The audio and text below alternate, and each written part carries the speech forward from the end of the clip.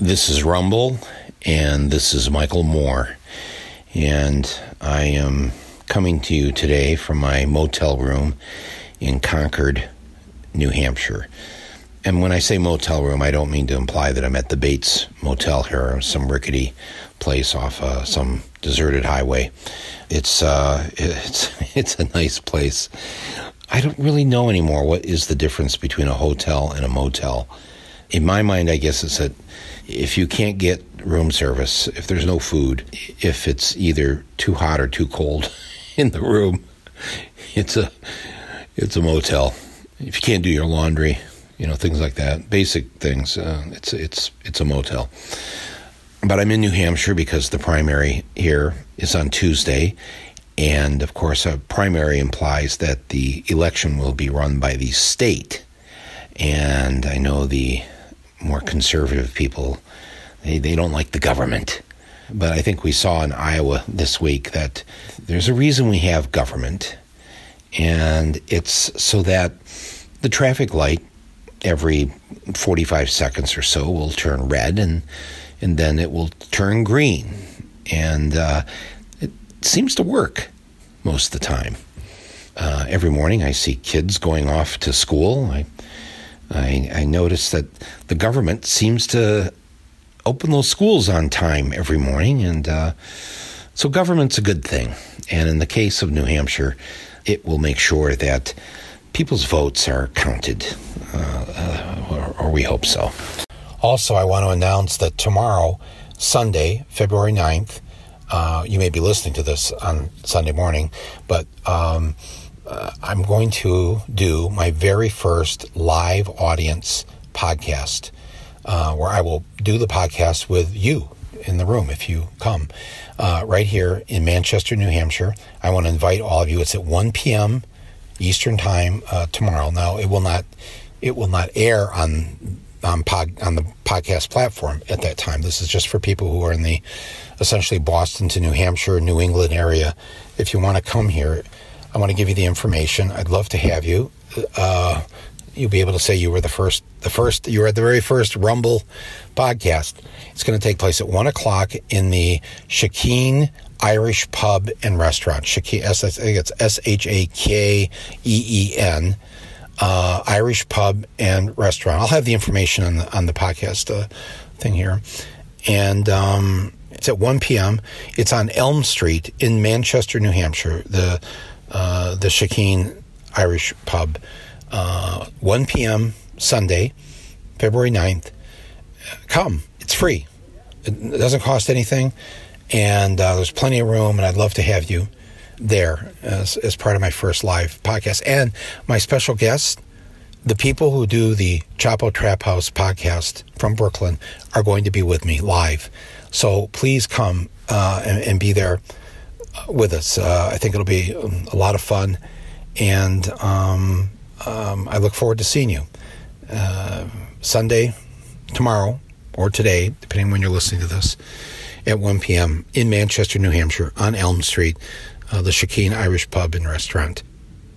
So I'm here, as I said, I'm here in Concord, and I'm going to be heading over to Manchester, New Hampshire, shortly. We're going to do a kickoff with a bunch of door-to-door campaign volunteers. We're going to knock on some doors and get people out to vote. Of course, I'm here helping Bernie, but I kind of want to apologize to the non-Bernie people listening to this. I know it seems like I've gone, like, what have I done to my to the podcast here? But it's me. It's my podcast, and I'm telling you how I feel about, number one, how to get rid of Trump. Someone who I believe will crush him, and number two, not just crushing and getting rid of Trump, but let's create a better country, something that really is going to benefit everybody. So I've known Bernie, and I've supported him for 30 years, and that's that. But I gotta feel that there's a certain amount of people that have been wondering, okay, Mike, I get why you like Bernie, but I like this candidate or that candidate.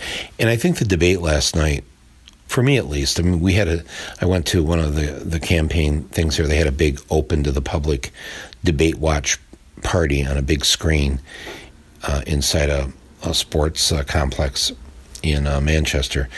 And I spoke at it, and we watched the debate. And I noticed that during the debate, like Elizabeth would say something and I would applaud, and I'd be the only person applauding, and people were looking at me like, why are you applauding her? We support Bernie. I said, because she just said something really good, or Amy Klobuchar, or Tom Steyer, or Andrew Yang. I mean, they all last night said something great, and it made me feel like we're really in much better shape than we think we are. I know this week it's hard to feel that way because of what happened in the Senate and with Trump, and I'll get to that in a minute. But all the polls have been showing now for a few months that pretty much any of the top 4 or 5 Democrats who are running in a head-to-head contest, when they ask voters if just the name Joe Biden was on the ballot, Joe Biden versus Trump, who wins? Bernie versus Trump, Elizabeth versus Trump. And for those 3, they all beat Trump. So we should take heart in that. There's just when the polls are that consistent, and they're done by various organizations. Again, I'm not, as you know, a big believer in polls. I cited in my last film the stupidity of the New York Times on Election Day in 2016, putting that damn thing on the page there that said that Trump only had a 15% chance of winning today. So that will always be etched in my memory to remind myself that polls are fallible. But I do believe it's true. I do believe that if the right things are done and the proper the campaigns are run in a way that reach out to people, especially to the 100 million non-voters. So many people want to vote and just can't bring themselves to do it. They're just so sick of the whole thing. But if given a chance, if given a reason, I think they would. And we don't need to convince 100 million to vote. That will never happen. Not in this country. But can't we convince 2 million of the 100 million to show up? Really? I don't know. There's 10 million of you that follow me on, around 10 million, follow me on social media. Geez, don't you, each of you know one person who doesn't vote that you could, over the next few months, show them why there's a good reason to vote. But I wanted to say some words about the other candidates. I think Joe Biden walking over and hugging Bernie when Bernie was asked the question about, how did he feel about Hillary, saying that nobody likes him and that, he won't work well with others to get his legislation accomplished. And Biden walked over and hugged him, and Amy said something positive, and it not only was very, I guess sweet is an okay word, but actually I've been around Bernie long enough to people actually, and his fellow senators, and when he was in Congress, they actually do like him because he's saying the things I think a lot of them want to say. They're afraid to say it. He says it, and he's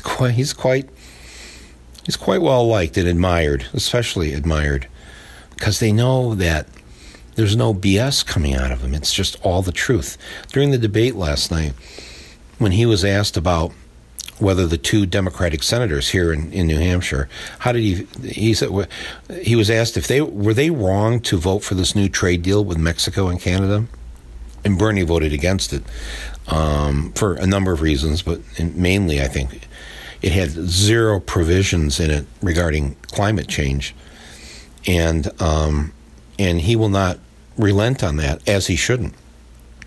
So the commentator said, how do you feel about the New Hampshire? And the two senators are sitting right there, like in the front row of the debate. Were they wrong? Were they wrong to vote for that trade agreement? And Bernie just says, yeah.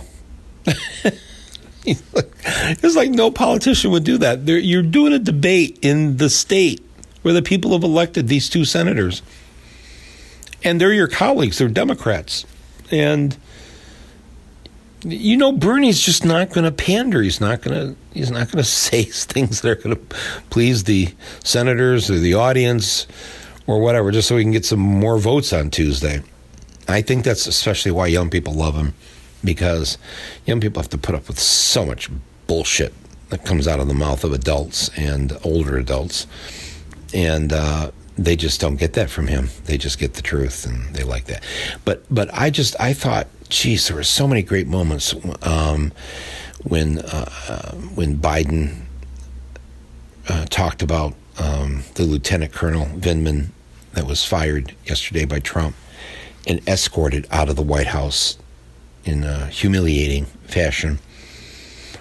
And Biden asked the entire audience to stand up and applaud him, give him the applause he should have received as he walked out of the White House. And it felt so cathartic. It felt like the whole nation was applauding this individual who has served his country and told the truth to Congress about that phone call that he was a witness to. And so that was a great moment. Amy Klobuchar, I think people felt really good about her after the debate, because she, again, there's no bullshit from her. Now, I don't agree with her politically, but it's so refreshing just to have somebody where you're listening to a politician and you're thinking, oh yeah, she really thinks that. She really believes in that. She's not pandering to me. She's not talking down to me. Just speaking her mind in a very kind of authentic Midwestern sort of way. And she has a sense of humor. And, oh, by the way, Mr. Trump, I think she was standing on a box.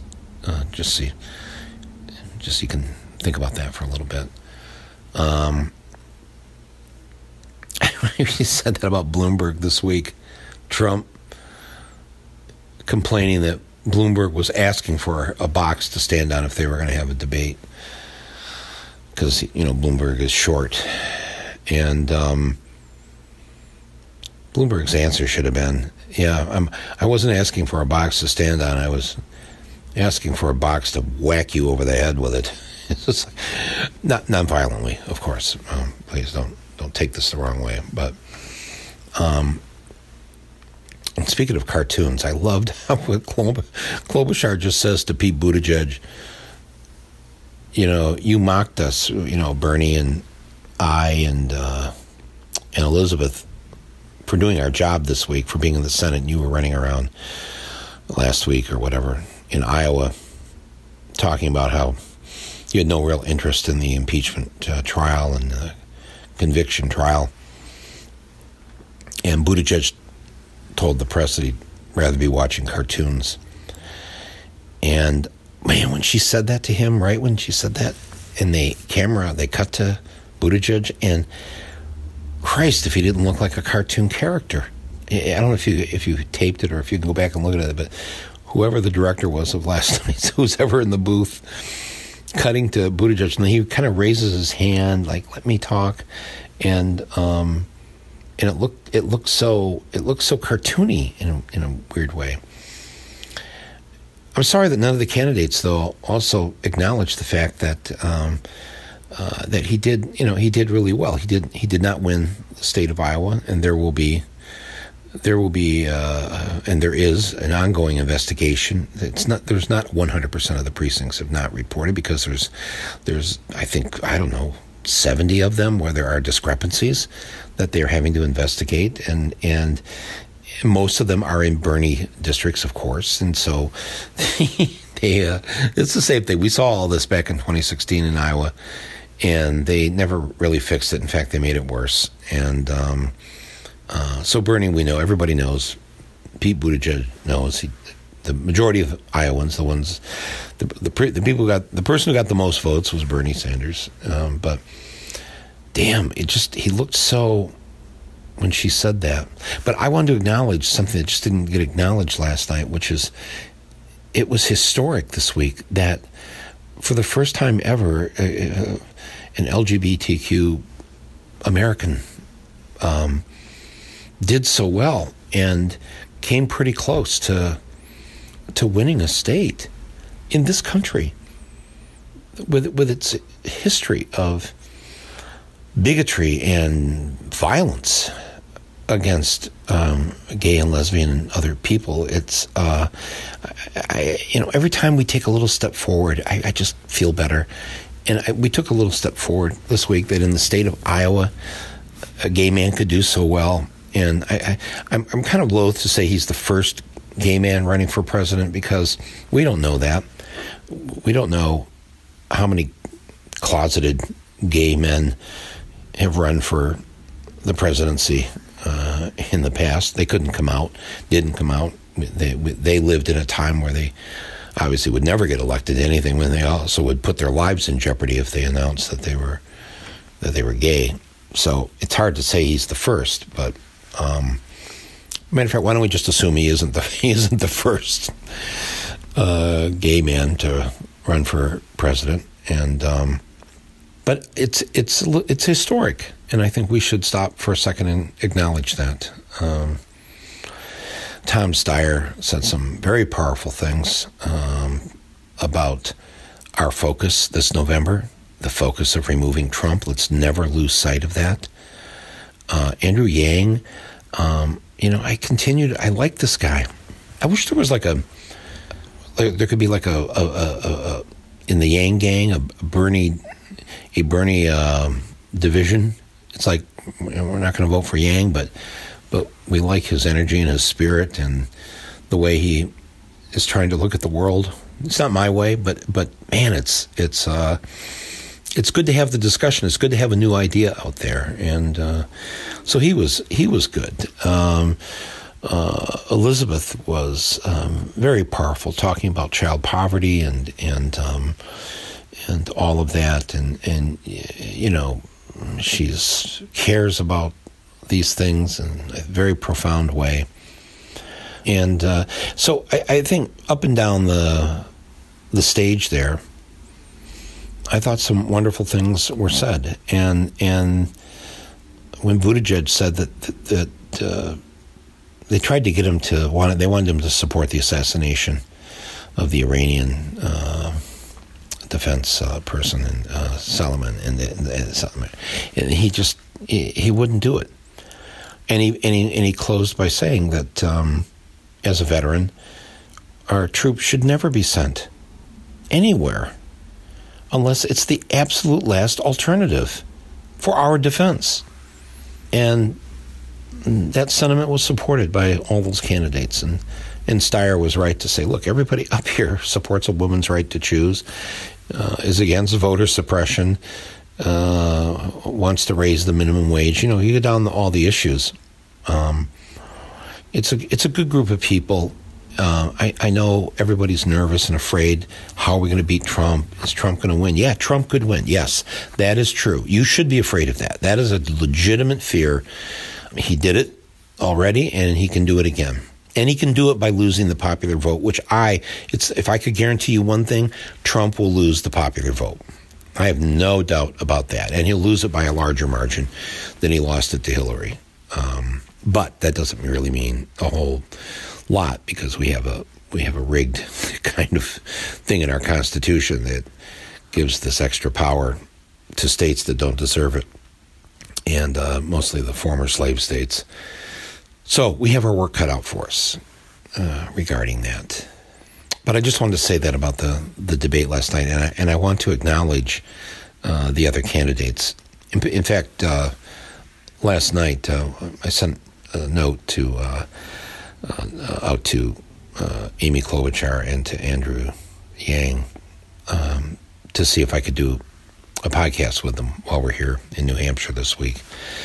And so I'm hoping to do that. I'd love to do one with Elizabeth and Biden. So we'll see what happens with that. I actually ran into to Amy last night. We were looking for a place to eat late at night, and we ran into her in the lobby of the DoubleTree, I guess. Yeah, I know you don't usually think of going to the DoubleTree to eat, but, you do what you can when you're in a place like this. But I had a few nice words with her and thanked her for kind of really taking the mask off the whole thing with Pete.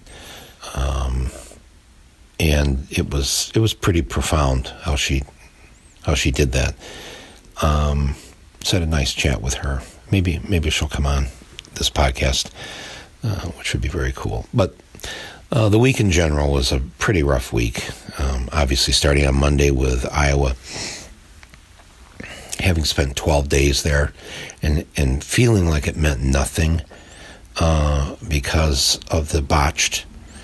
And I'm gonna get into talking about this later. And I noticed on some of the comments here, people are, Mike, don't say anything bad about the Democratic Party or the Democrats. My friends, if we don't fix this now, if the hacks that are on our side don't get it right, we are going to lose in November. And anybody who says no, don't talk about it. Well, I'm sorry. I'm intending to win.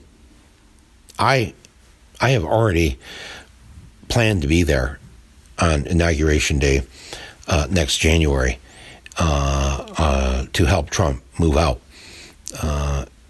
I'm gonna order my own U-Haul. I'm gonna park it there in front of the White House, and I'm gonna do the one gracious thing I can do for Trump, which is to get him the fuck out of there next January 20th. So I'm completely down. That's my mission this year. And to accomplish that mission, we need the people that are running the Democratic Party. And I ran into Tom Perez last night, the chair of the DNC. And I said to him, you and I have to talk. And he said, yeah, no, I know. No, I said, no, we have to talk, you and me. And he said, yes, we will. I'm going to come see you in D.C. So I'll let you know how that goes, because we need the Democratic Party at the top of their game.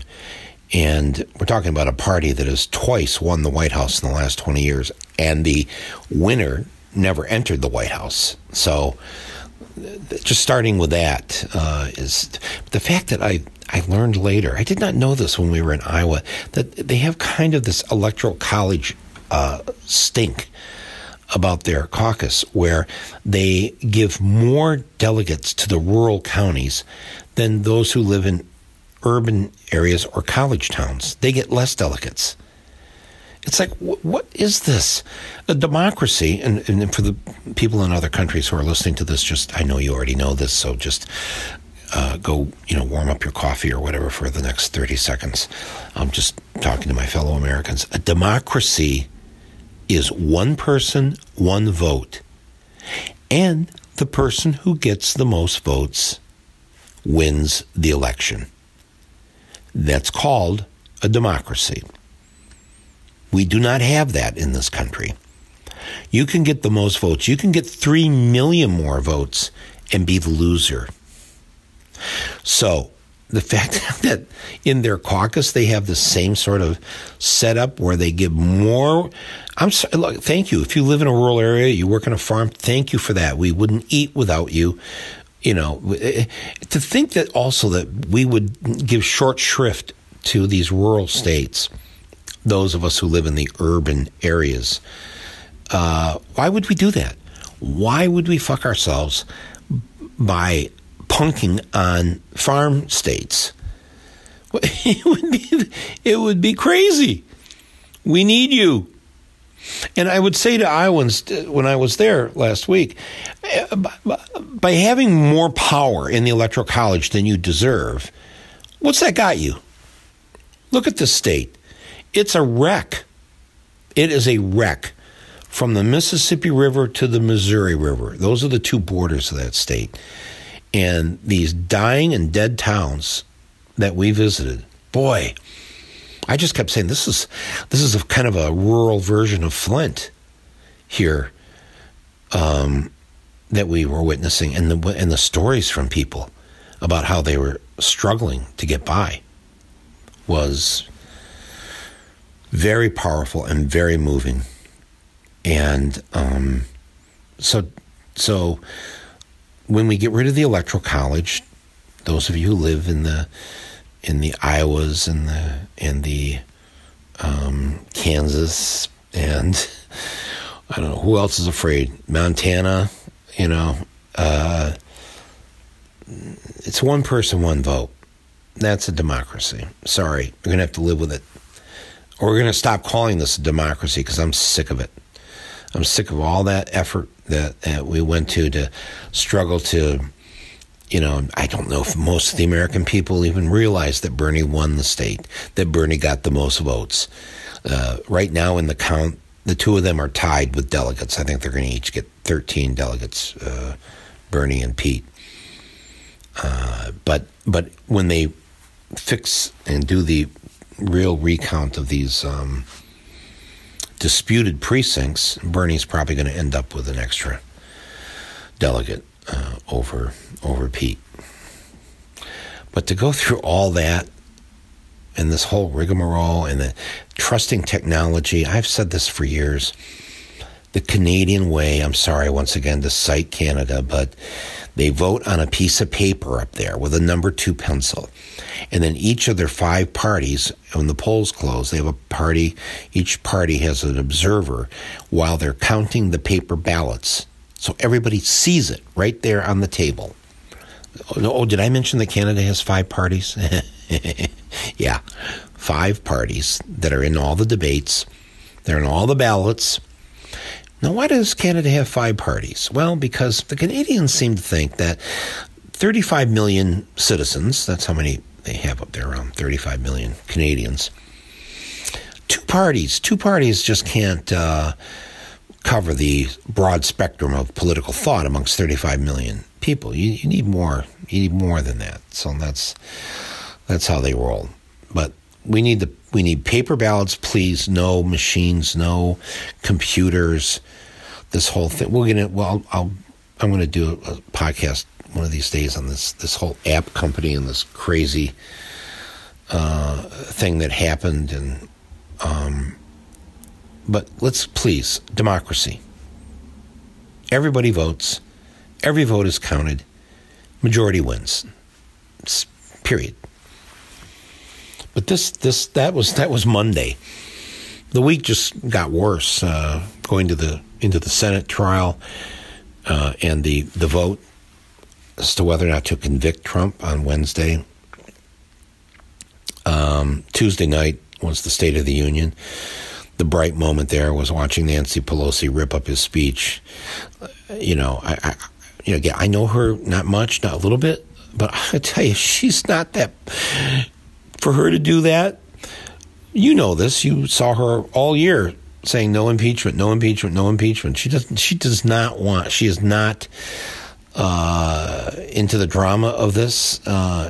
She's quite a cautious Democrat, and very much a standard bearer for the status quo.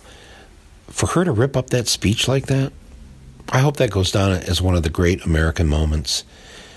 And what she said about the speech afterwards, it wasn't the State of the Union, it was the state of his mind that we had to listen to. Oh, God. But on Wednesday, they let him go.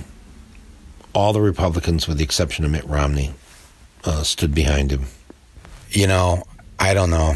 Has the Republican Party just dismantled itself by acknowledging that there is no rule of law anymore, that the President of the United States is above the law, and they've given him a free pass to do whatever it is he wants to do? And believe me, he will use that free pass. You and I both know that.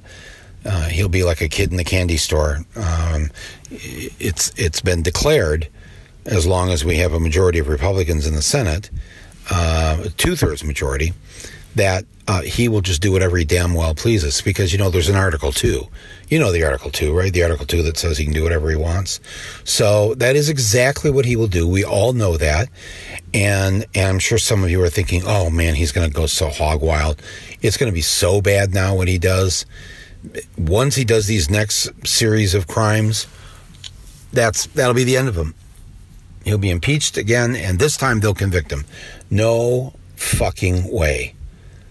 Don't think that for a second. These Republican senators have shown their true stripes. They don't give a damn about law, about the Constitution, about you and I.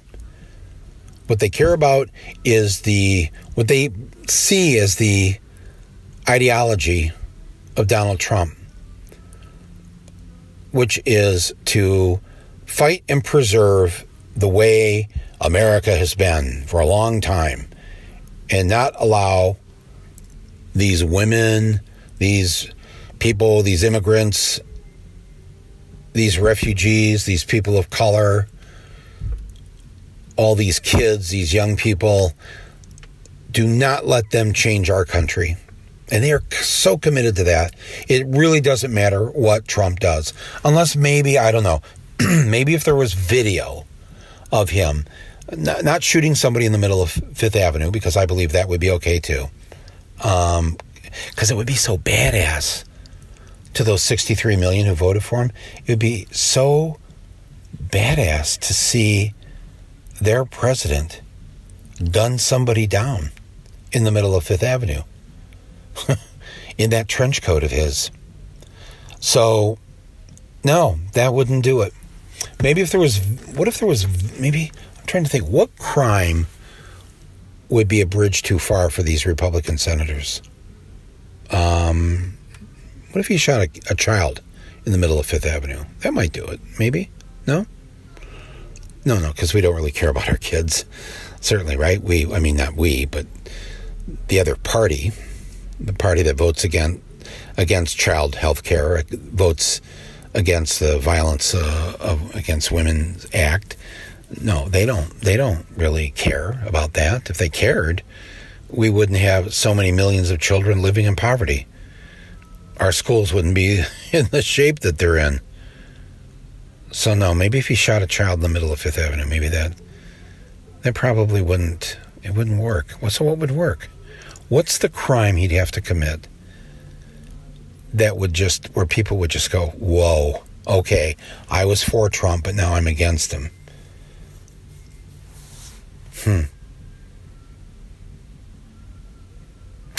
Yeah, I don't know. I think we're stuck here. I think we're stuck for at least the next 10 months. And we're going to have to figure out how to survive. Not so much the sort of basic criminal acts that he'll commit, but how do we survive actions that he may take that put the country in literal danger, in true jeopardy? What would that look like? At what point, when this book that's out right now that talks about how Trump's first meeting with the generals, where he called the generals a bunch of babies and losers, and right when he took office, he called them all in and just berated them. They stand right behind him, though. I guess that's what you're trained to do if you're in the military. You obey the commander-in-chief. But you're also taught in the military what the principles that we established at Nuremberg after World War II, that yes, you have to obey your orders, but if the orders are immoral, if the orders are illegal, if the orders violate the principles of the Geneva Convention, then our military law says you are not to follow those orders. If your captain orders you to line up a bunch of civilians and machine gun them into a ditch, you are required by U.S. law to disobey your captain. So, our current military leaders, they know this more than anyone, and I've wanted to believe this for the last 3 years, that there's no way that the generals and the others at the Pentagon would sell us out for this clown, for this person who disrespects them on such a profound level. That if it came toe-to-toe, the military are going to stand for the people. The military are going to operate within the law, and the military are not going to obey his orders. That's really our biggest threat, isn't it? That guy that walks around, that soldier that walks around with a briefcase with Trump, that's got the nuclear codes that allow him to launch the nuclear missiles. And they've all been trained at all those launch bases to, if those codes are put in, they have to follow them. They don't get to decide whether or not Trump's crazy or not. So I've been convinced for 3 years that yes, there's something in that briefcase, that they're not the military. They're not the launch codes. There's no way the generals have ever wanted to trust this guy with the ability to launch nuclear missiles. There's a piece of paper in there. It's got numbers on it. You know, like it's probably the number for Pizza. Or, you know, it's Stormy Daniels' phone number, or it's something. I don't know what it is, but it's not the launch codes.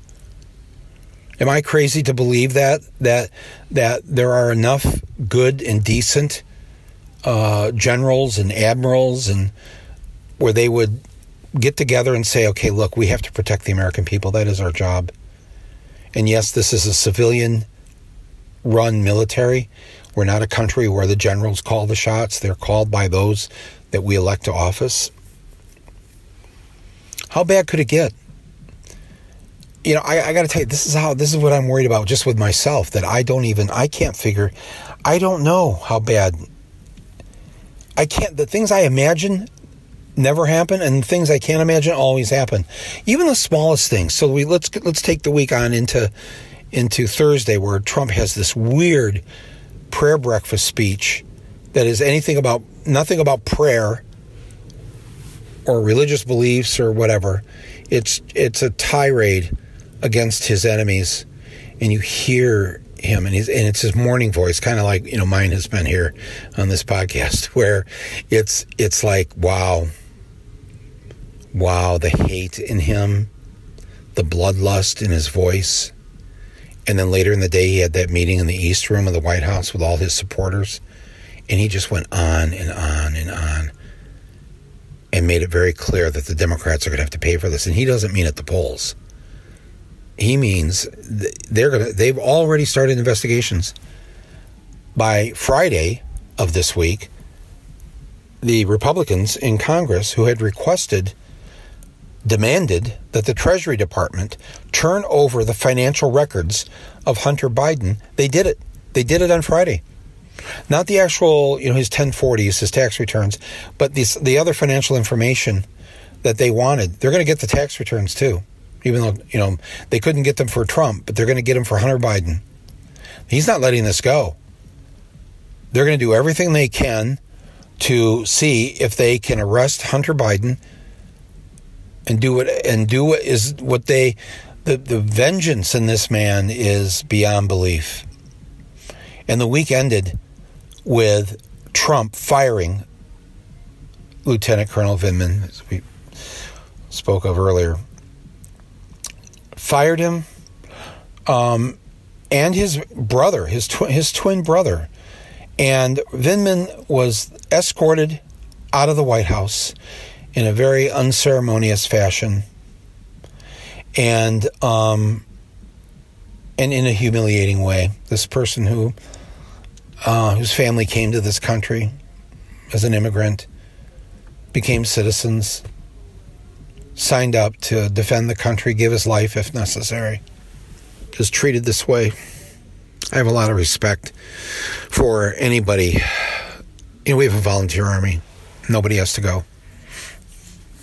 Those who sign up to serve do so willingly, hopefully. I mean, I know a lot of people personally. I know people from Flint who Obviously, they go because it's the only job they can get.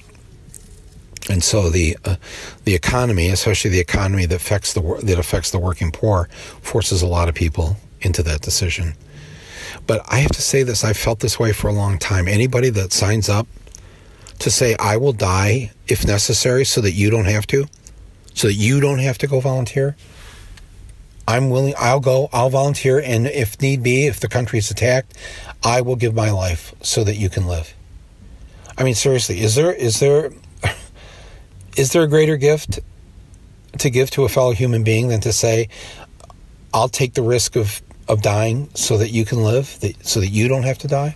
I don't know. Is there? I don't think so. I think that's probably the ultimate gift. And so those who are willing to sign up for that, the least that they ask of us, the rest of us who don't have to serve, is that we never send them into harm's way unless it's absolutely necessary, that it absolutely has something to do with the defense of this country. That's not a big ask, is it? Just don't have me killed for some other stupid reason that has nothing to do with the defense of this country. And so Lieutenant Colonel Vindman and his brother, immigrants, Jews, sign up, offer to give their lives if necessary, and are treated this way. That's what Trump does on day 2 of his exoneration and his free pass that he's been given by the U.S. Senate to do whatever the hell it is that he wants to do. What's day 3, day 4, day 5, day 55? What's it going to look like, America? When he can do whatever the fuck he wants, and that is exactly how he processes it in his very small but brilliant mind. I can do whatever the fuck I want. God, who would not like to wake up every morning with that thought in their head? I can do whatever the fuck I want. Good morning, America. Wow. We're in a lot of deep shit, my friends. We're in a lot of trouble. And we don't really have anybody looking out for us. Yes, we will do our job in these next 10 months. Yes, we will remove him if we get that far. If he doesn't commit some incredible, idiotic blunder that makes it to the point where we don't even have an election. Remember after 9/11? 9/11 happened on Election Day in New York City. And they had to, call off, 3 hours after the polls opened, they had to call off the election. They stopped the election, and Mike Bloomberg was the Republican running that day for mayor, and he agreed with it. He agreed to stop the election, put it off indefinitely. I mean, is there really any better example of the terrorists winning when they literally could shut down an election day and then nobody has to say when the election will actually be held? We've never had that happen in this country. We've never been, we've gotten through most of our history where we've never really been attacked other than our territories in Hawaii and Pearl Harbor. But generally, we haven't had to go through that. But Bloomberg agreed to it. It was a very weird feeling in New York after 9/11 on that particular level that they just couldn't say for a little while when we would resume with picking the new mayor. So Trump, do we have an election this November? Will he find a way to postpone it? Will he do something that will require us to have to postpone it because of the chaos and catastrophe he's put us in the middle of? Look, I'm not publishing this podcast, this episode today, to have everybody freaking out. It's not going to help us in some ways. We have to really, everybody's got to bring their A game right now, and everybody's got to have their game face on every day, wherever you are, in the smallest village, in whatever neighborhood in the largest city you live in. What am I doing today? What am I doing today to get rid of Trump? And what am I doing today to save this country and make it a better place? And I know, Mike, tell us, what can we do? I live in Elba, Michigan. Well, stay tuned, I guess is what I can say to that, because I am thinking about this a lot. I'm not going to wait till the catastrophe happens. I know now that Trump has been given full power to do whatever it is that he wants to do, and I know the jeopardy that we're in the middle of as a result of that. I'm not saying that to scare people. I'm just saying I know. I also know there's more of us than there are of them. Yes, none of his base has left him. He's still got those 63 million people, but my friends, this is a nation of 330 million. 240 million, at least, are adults. 240 million. So 63 million who voted for Trump. That's another, there's another 180 million of us, adults. Come on. Let's work together. Send me your ideas. Post them in the review section of this podcast platform, or send them to me online on my Facebook or Twitter. I read the comments. I want to work with you. I want to figure this out, and I want to defeat the bastard. And I need your help doing that. We'll pick this back up this week. I'm in New Hampshire. I'm trying to do my part to elect somebody I think will help end the madness. In the meantime, if we're out here working for your candidate, God bless you. Thank you for participating.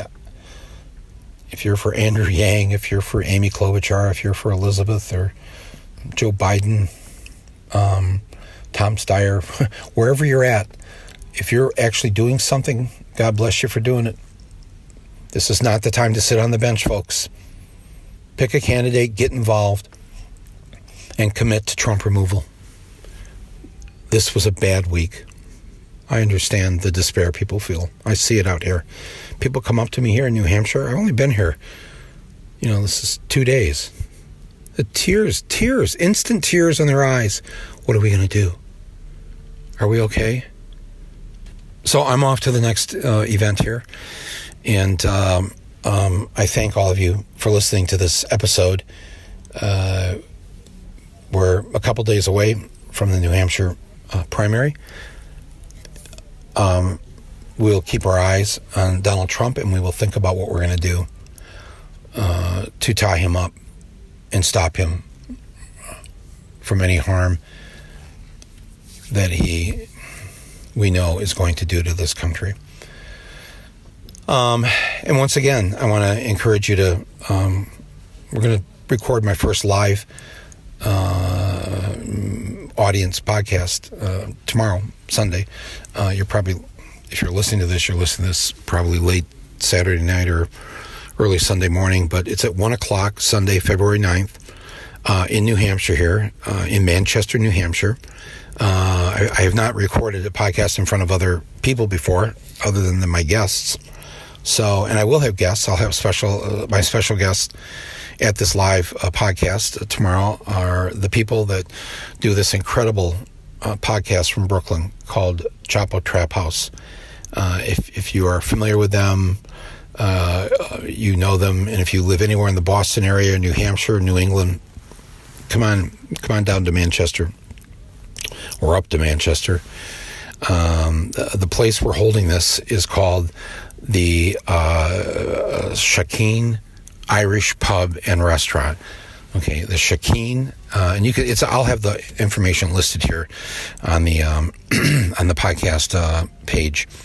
Shakeen Irish Pub and Restaurant, and it's on Elm Street in Manchester, New Hampshire. Just put it on your Google thing, and you can find us. It's at 1 o'clock. There's lots of seating, so please join me and my guests, Chapo Trap House. I'm looking forward to this. So it'll be a whole new experience, and you'll be able to say you were at the very first Rumble live audience podcast. So again, please come tomorrow if you're in the area. Otherwise, you'll hear from me soon here on Rumble with Michael Moore. Thank you, everyone. We're all in this together. And if we have that